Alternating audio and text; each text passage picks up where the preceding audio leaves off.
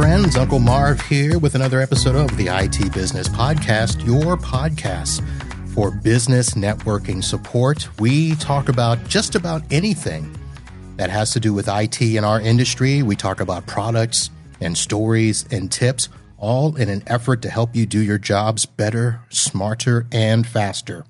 And as promised, I told you all that I would be bringing on new guests to the show. And I think I found a really good new friend, and we're going to be talking about a whole bunch of different things. But before I start telling you about that, let me introduce Anya Khan from Rise Visible. Anya, how are you? I'm good. Thank you for having me. Well, thank you for joining the show. And I want to thank you for our pre-chat that we did a few weeks ago. And I got to learn about you. And oh my, you have a story. Thanks. I appreciate it. All right. So, folks, Anya is CEO of a company called Rise Visible. They are a digital marketing agency, but they are a complete agency. They do websites, SEO, all your digital marketing and branding and design. So a little bit of everything. All right. And when did you start that? So I started this kind of almost 25 years ago accidentally. So this was not something I had hoped to be doing with my life. I actually wanted to be a therapist. Oh. And so, yeah, it's very different than what I'm doing now. Although sometimes dealing with clients is kind of like therapy. You need therapy. We need therapy after a lot of times. Totally. So basically what happened is I was going to school. I had moved to a different state. I was really excited about being a therapist. I grew up in a really challenging environment, and that's what really drove my interest in therapy, because I wanted to help myself, but also help other people that had come from challenging backgrounds. And when I moved to St. Louis from Michigan, I was on my way to a new job in a new state, not doing any of the things that we've talked about. I was actually a dental assistant, which is a whole other thing. It was a great job to have while I was going to school. And in Michigan, you didn't have to get certified. So it was excellent money to help fund my education to be a therapist. And I went to the office. Within about an hour, I heard screaming in the break room and went back there, and it was 9/11. And at that point, I was very uncomfortable, and I just asked my boss to leave. I left. I never returned. I went and volunteered at the Red Cross, lived on the money I had, tried to find a job, and couldn't. It was unreasonable to try to find a job during those first few months of 9/11. It just wasn't really feasible. And I was also dealing with a lot of health things that were perpetuated by that level of stress of being somewhere else, and then a very huge world tragedy. I had to figure out how to take care of myself. And then I'm going to take you back to 1998. So back in 1998, I had a really good friend give me a computer with Photoshop and Dreamweaver and all of these things like Flash. I built websites. I built CD covers. I mean, anything you can think of for fun. It was not a job, but I did make a little money here and there, like for fun. But when we returned back to 2001, I thought about maybe leaning into that. So that's where it kind of shifted for me to say, okay, what can I do as somebody who's struggling with a health issue? What can I do to maybe make a living? I leaned into that really hard.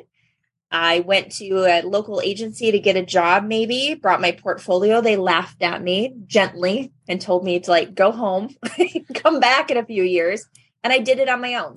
And I have been doing it ever since. Now, that was also a time where, the tech bubble had just kind of burst. And, out in, California, and that trickled obviously across the country. So it was hard for people in tech for that time as well. Now, let me start with this, because I want to let the listeners know that even though your business is marketing, that's not really the focus of this podcast. I want to kind of do a little shift, and you started to speak about it in your history, but you've got what I consider a trifecta, and you are a female business owner, you are a female in tech, and you are a female with a disability. So in my world where, for those that do not know, and if you don't know by now, you haven't been listening to the show much or you haven't seen me, but as a Black man in tech, it's not that it's a disability, but it's not that common. And I have talked about things like diversity and inclusion, but we've not talked about disabilities. So that's the reason I wanted to talk with you and get more of a perspective. And as a female in all those three segments, it's kind of interesting. It is. It's an interesting thing for me to really also step into, because I've had no problem being a female in tech and knew that was an anomaly. Right. But the disability section of that is a really new thing for me to accept and be open to, because I was already vulnerable in the other parts of it, being a female in tech in general. And then adding a disability onto that, I did take a really hard look at if I wanted to be public about that. And I feel like it's important to be, so that other people with disabilities or other marginalized groups can see that you can do whatever you want. Right. Now, let's give the listeners a little bit of history, because you don't have a disability that is very visible. Somebody that looks at you, if we were to have this on video, and we will do a live show later, they're going to look and be like, I don't see it. Is there a wheelchair that we don't see or something like that? So let's go back and describe that so people have an understanding of what we're talking about. Great.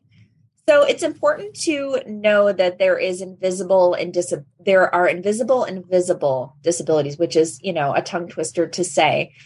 And people often think of the word disability and they think about people with wheelchairs, or they think about people with limb loss, when actually 1 in 4 Americans have a disability, and 80% of them are invisible, meaning that you would not be able to notice that. You could be in a room with 4 people, and one of those people may not present to you what they have, but they are struggling with the disability.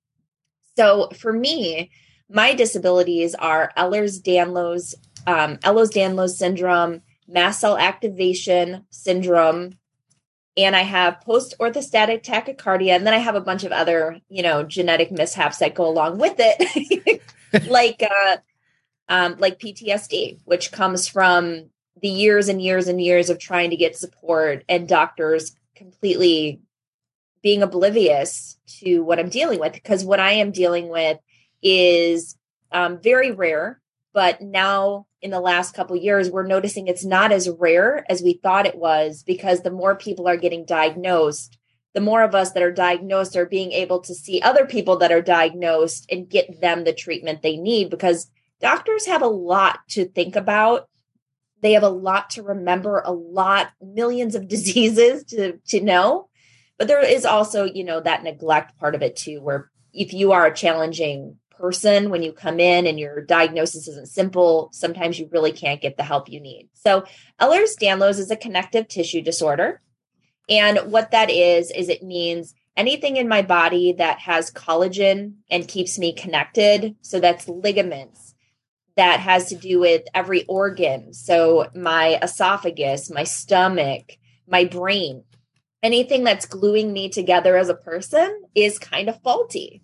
So a good example of that is, think about a rubber band that's been stretched too far that you can't recover. Okay. So we're often hypermobile. We're not flexible. That's a very different story. Hypermobile is dangerous. So really people with this that are in extreme progression can lean over and grab a cup and dislocate an arm. Like that's simple. Just doing something so simple can dislocate a part of your body. Mast cell activation syndrome is an allergic reaction disorder. And I am allergic to pretty much everything. I have to eat the same foods in the same order every single day. There's only 10 of them. If I deviate from that, I can die. I can have a life-threatening allergic reaction. Going out into the public, being around cigarette smoke, going into a building where somebody's wearing perfume, anything that my body deems to be outside of the norm, which is anything, I can have an allergic reaction, a life-threatening allergic reaction.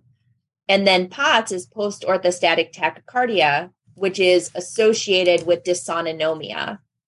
And dysautonomia is an autonomic nervous dysfunction, an autonomic nervous system dysfunction, meaning my heart rate, my blood pressure, my breathing, all of these things that we do automatically, my body doesn't do them well. So if I lean over to pick something up, I not only can dislocate something, my heart can't really pump enough blood to get me oxygen so I can pass out. And so it's a trifecta in this part of my life as well. And EDS is the umbrella. Dysautonomia and POTS, mast cell, all of those are a result of and I got diagnosed in 18 with mast cell and finally got my major diagnosis of EDS July 2021, which was obviously extremely life-changing. Spent a lot of time going, oh yeah, okay, yeah.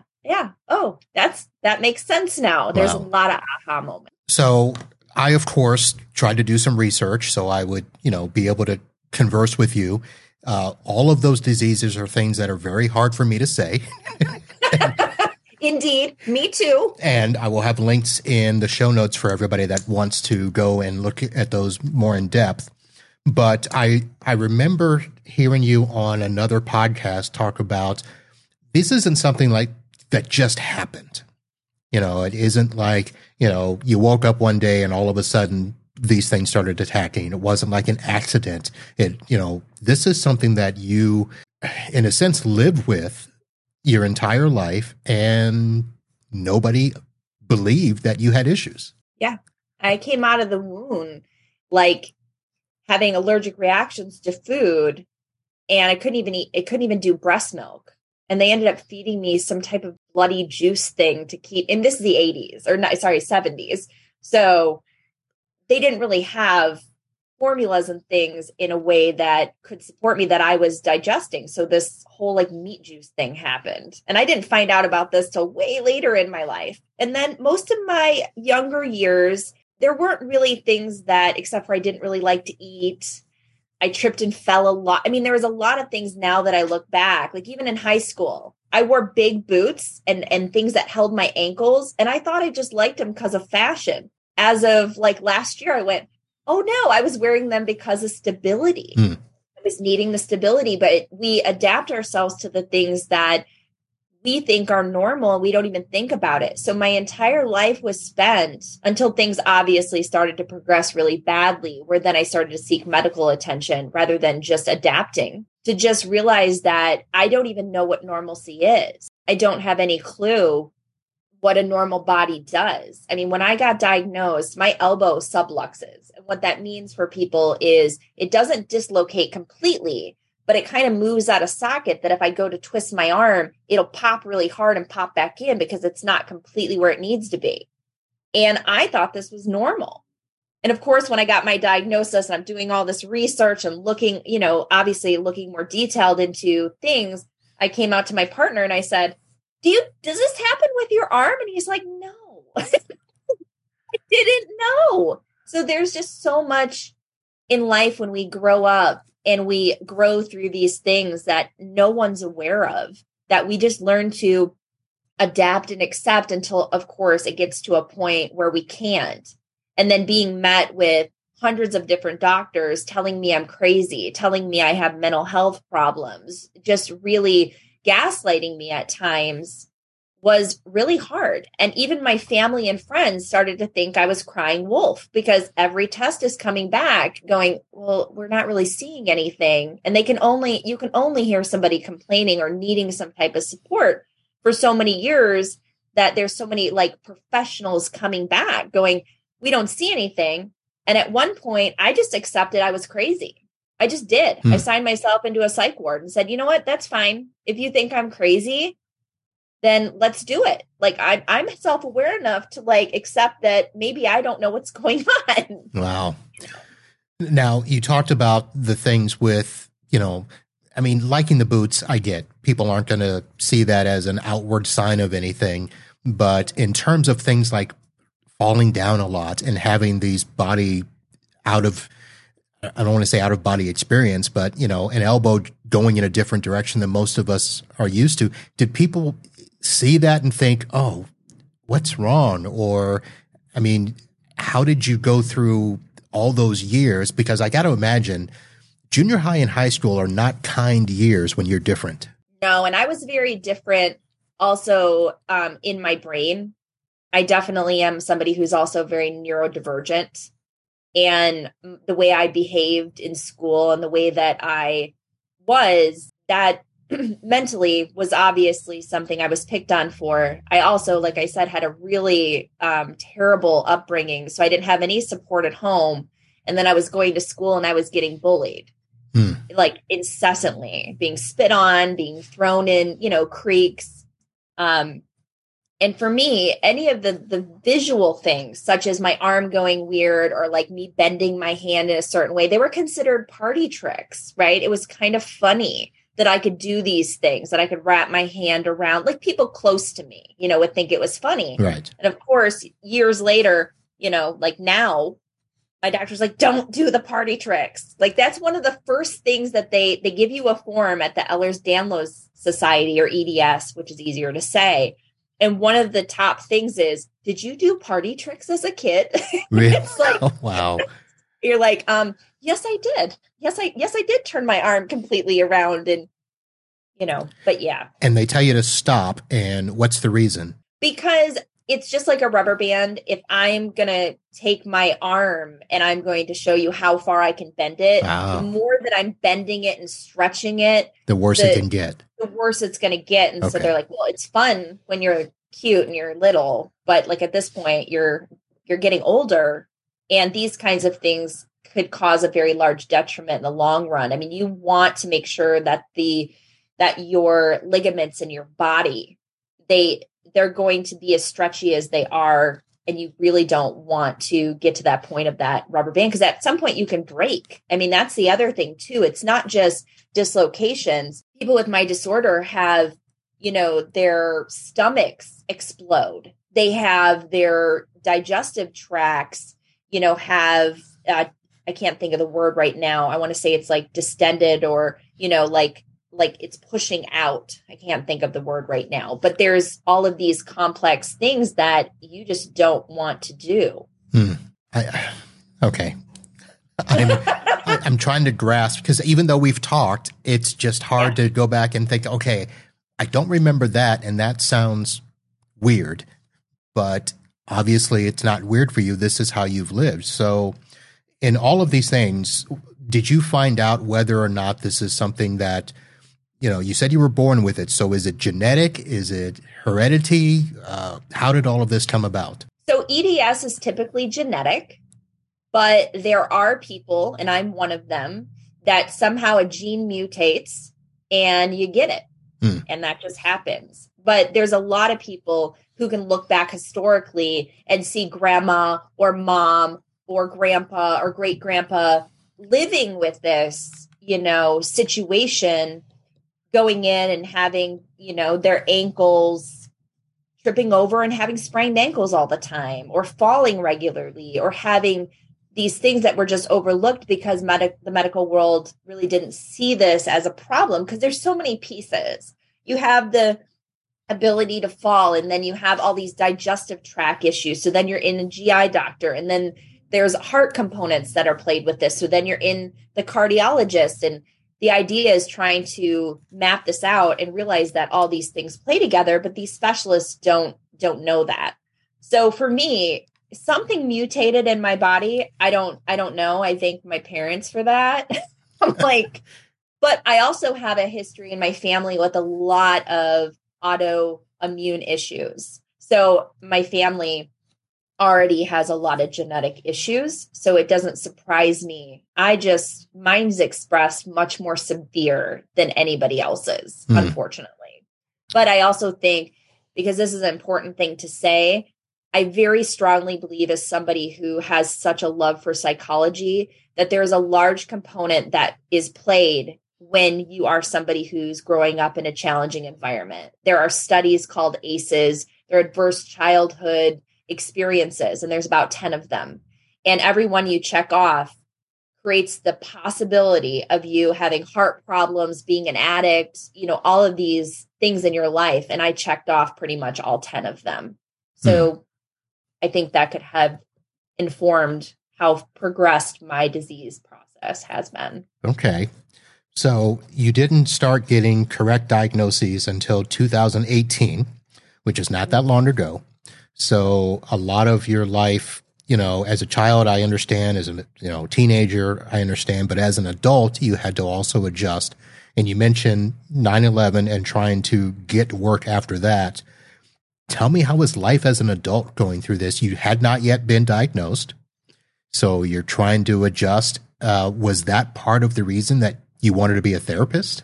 I think one of the big reasons I wanted to be a therapist was really the childhood situation. Okay. But also feeling misunderstood, having all of these health challenges have really informed that as well. On a side, I actually do a project called Create for Healing, and it's where I put all my love for therapy and creativity. So we do like projects based on identity or PTSD, excuse me, and we mix that with art, writing, and other kind of creative things.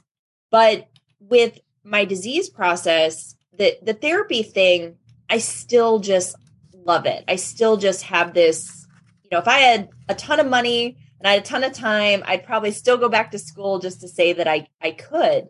But I also love what I do. The years that I have spent moving into the tech space, moving into the web design space, I love what I do because I'm a problem solver. So as a person that had to continually problem solve all the time, which means what's wrong with me, I'm always trying to figure that out. On top of the fact, moving through a able-bodied world, how I navigate the world is very different than other people. The way that I walk out of the house is very different. Like, we've experienced this with COVID. So the able-bodied folks in the world, they had to experience COVID and how isolating it was and how things got shut down and how the world shifted. It doesn't matter your political view or what you think about COVID, if it's real or not. None of that matters. Our world has changed and we've had to adapt. And a lot of people that are disabled kind of looked at the world and said, we've been doing this for a long time. I already wore a mask. I already had to be careful. I already was moving in and out of that. And for me, the tech space, to doing the SEO, to building a website, to coming up with digital marketing strategies really just fills me because it's not boring. It's an ever-changing field, as you know, being in tech. It's always shifting. It's always changing. It's recalibrating. And I just love to problem solve. So for me, over the years of dealing with my disorder, I really feel disorders. I really feel that the space that I work in really helped me ground myself and give me somewhere else to put that energy and really focus and help people in a different way. So I can understand you seeing that now as you look back, but when you started to officially do the tech business, what was it that, had that click in the head going, oh, this is what I need to do full time? I just really loved it. I love web design so much. I love the understanding of looking at code and then looking at that and going, because I'm, not just a web designer, I'm a web developer too. So it's, there's two different fields here. Web designers are the people that make it look pretty. Developers are the people on the back end doing coding. There's often overlap, but there are plenty of amazing web developers that make very ugly websites. And there are amazing web designers that make websites that don't function well at all. They're beautiful, but they don't function. And for me, that was really where I fell, because I'm an artist, I'm a creative, but I'm very much in the middle.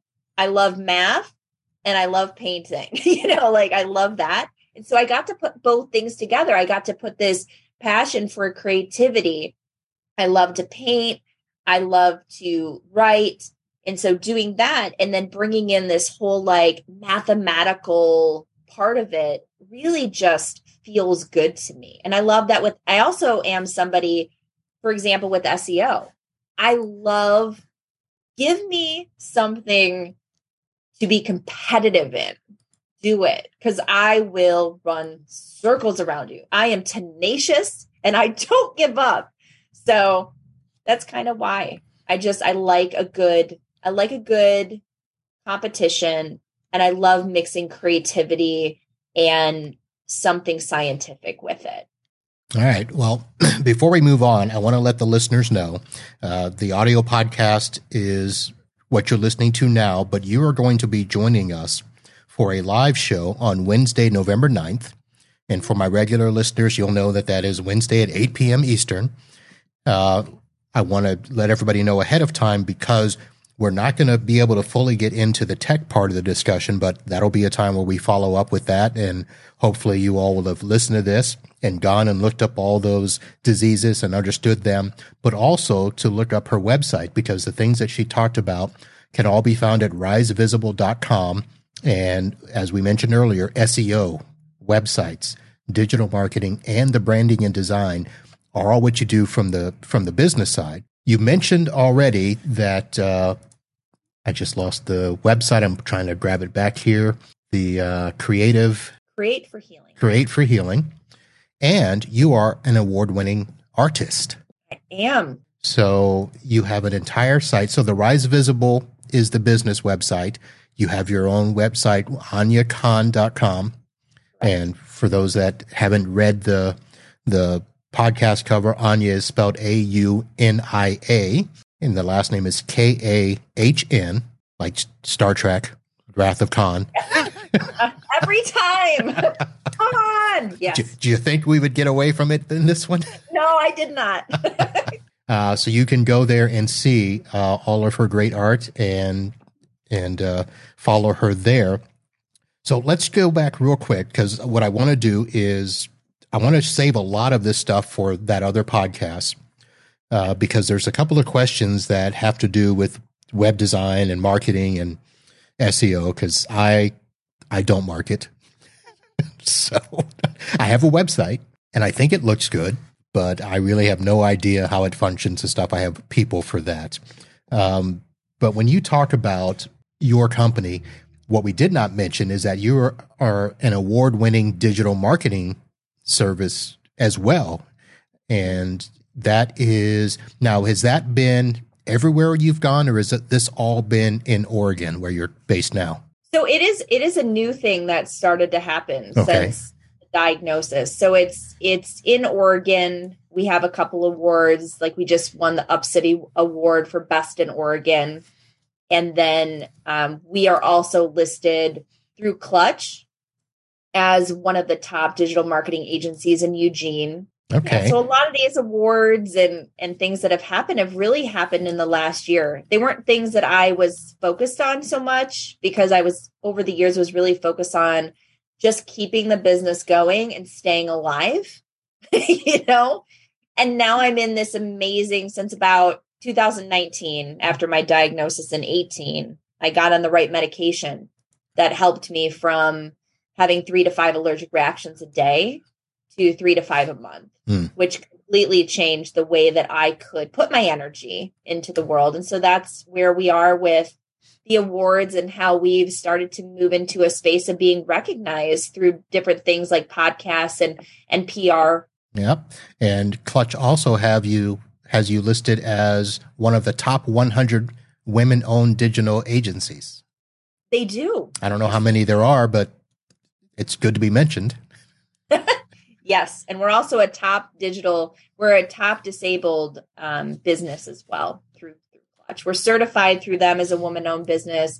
We're certified through them as a disabled-owned business. And then we're also certified through DOBE, which is Disabled Business Owners Enterprise. Okay.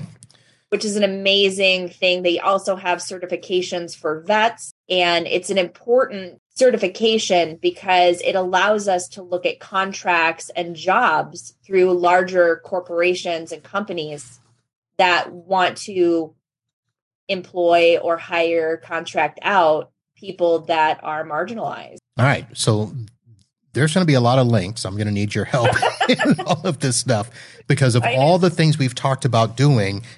You have the trifecta of disabilities. How do you have the time? How do I have the time? Yes. I don't know. I truly think it's the neurodivergent part of me. I'm just very focused, very driven. And I I want to say this because it's so important. I think when you lose such a large portion of your life to not being able to do the things you can and want to, I think when you finally have that door open, it's hard not to go at everything, try everything, do everything you can. Because one thing with disabilities is you just never know when the world is going to shift for you. You never really know. Like, I'm doing great right now, but I never know, is that going to change for me tomorrow? I doubt it.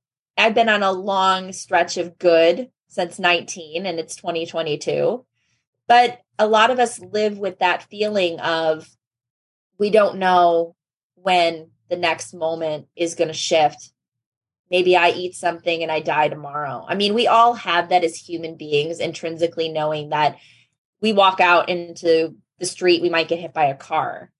But I think living with what I live is just so much more acute and so much in the forefront of everything normal I do, from eating, that I live from that space of just almost burning the candle at both ends, because I'm also passionate and I love what I do so much in all aspects, from the art to the Crate for Healing to my agency. I just love it all. So it's, I got to titrate myself sometimes and go like, it's 10 o'clock at night. You probably should stop doing things. Yep. Shut it down. So I just want to say that talking to you and, the way that I kind of try to grasp this. So I know people that, have celiac disease and have to live a gluten-free life, and they have to watch what they eat, and they're very regimented in what they can and cannot eat, what they can and cannot touch. And that's one thing by itself. I have a stepson that has a visual disability that, doesn't have peripheral vision, doesn't have depth perception, walks funny, can never drive. And that's a whole different thing. I know, people with other diseases that are debilitating in the sense that they can't function and operate like a normal person. You have all of this wrapped up in one body. Yeah. Yes, I do. Yes, I do. Now, the fact that you have started speaking out about it, you've mentioned before in other podcasts and business engagements that I've seen you in that, you wanted to be quiet for so long, and now you feel this, I don't know if it's obligation to talk about it. Can you describe that for us? Absolutely. So I really felt that I couldn't speak about it partially because I didn't have a name. I didn't have a diagnosis. That is part of the reason why it was driven that way. But also, once I got a diagnosis, it still felt dangerous as a business owner, because before COVID, I really there weren't the same kind of opportunities that there are now for working remotely. And my business was what made a living for me. I don't have anybody else in my life that's contributing to paying my bills. Like, this is my rodeo. This is my house. These are my bills. And anything that could get in the way of connecting with people, because there is judgment on disabilities. There just is. People will judge me even if I'm severely successful. They're still going to judge me and think less than me, less of me for being that way. But the empowerment part of it is when I realize I am actually a public person. As an artist, I have almost 500,000 people following me. It seemed a disservice for me not to step out and say something for two reasons. One, because I am human and I am vulnerable. And that's how I drive my business and how I drive myself as a person. I live in complete and utter vulnerability. And I feel like I would be a liar otherwise. And I also want to empower other people with disabilities, that entrepreneurship and other opportunities are there for them if they have the energy and ability to do that. Some people don't. Some people are so disabled that they do need government assistance. They do need help from people. But there are other people that are in these margins that are looking for ways to take care of themselves. And I fell into entrepreneurship partially because I've always been one. I have a picture of me, no joke, when I was like 5. I don't know if it's on my website anymore. It's in one of our blogs. And I'm sitting there with an old rotary phone at my grandma's table with a pen. And I'm like taking orders, and I'm like an interior designer with these old, books of wallpaper. So I think I've always had that. But I really want to empower people that are feeling marginalized, that are feeling perhaps maybe they can't, a woman or a disabled person that can't go into a tech field because maybe I don't look like everybody else. Well, you know what? Disabilities provide superpowers to people. They just do. People with disabilities have these amazingly interesting, different ways to look at the world. And they are often a great asset to a business or owning a business. So that's kind of where I've led into this. But I've also had a back and forth feeling about it. Truly. I step out. I just had Prevention Magazine do a very large piece on me that was on the front of their website with a group of other, I think about 8 people doing invisible disabilities as their focus, because it was Invisible Disabilities Week. I think it was last week. And when I saw that, I was very proud. But within about an hour later, I was kind of uncomfortable. And I'm like, can't take that back, so there's these moments right now where I'm moving in and out, and I'm not going to not do it. I'm not going to step into it. I'm not going to not step into it. I'm not going to pull back. I can't now. But I just want to tell people who think about this as being a disabled person, because this is a very large weight to carry if you want to be vulnerable about your disability. Because I started, just want to say this because it's important. I started the Oregon Disabled Business Owners Association to make a directory for local businesses in Oregon that self-identified as disabled. And I couldn't get it off the ground because people did not want to be identified.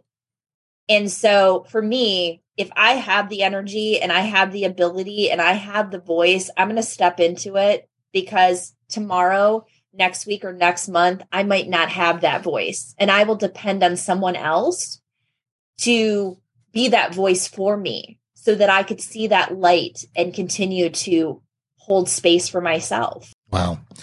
So when you started, I was thinking of how to wrap this up and get out of the show, but I'm like, I got more questions. Let me just ask this one, and then we'll wrap it up, because we can tackle a lot of this in part 2. But the fact of you go from being on the cover of Prevention Magazine, that is no, it's online. I'm going to correct. Oh, it's that. online. Okay. It's the online version. Okay. So, yep. All right. Well, then that kind of taints my question a little bit. Okay. But still, you're online, you're featured, and it's, this big thing, and an hour later, you're not feeling so good about it. I mean, I'm trying to figure out a way to ask, how could you feel bad about that? It's a good question to ask. And it's also a complex thing in my own head to go like, well, why? Why do I feel weird about it? Why? Because the reason for me is there's so much joy and so much passion behind speaking out. And that feels really good for me. But then there's parts of me is like, well, I don't deserve this. There's parts of me that think like, why does my disability have to lead me as a person? I'm successful outside of that. Why does that have to be the forefront of me? There's other people out there being successful and they have other things that are their lead, but mine is my disability. And that's a complex thing for somebody who's disabled. Do you want to lead with that, want to stand out about it, but it's also such a pain point. It's such a difficult thing to deal with. I mean, think about, for example, somebody with an addiction and they've cleaned up their addiction and now they're going out and they're speaking about it. It's a pain point.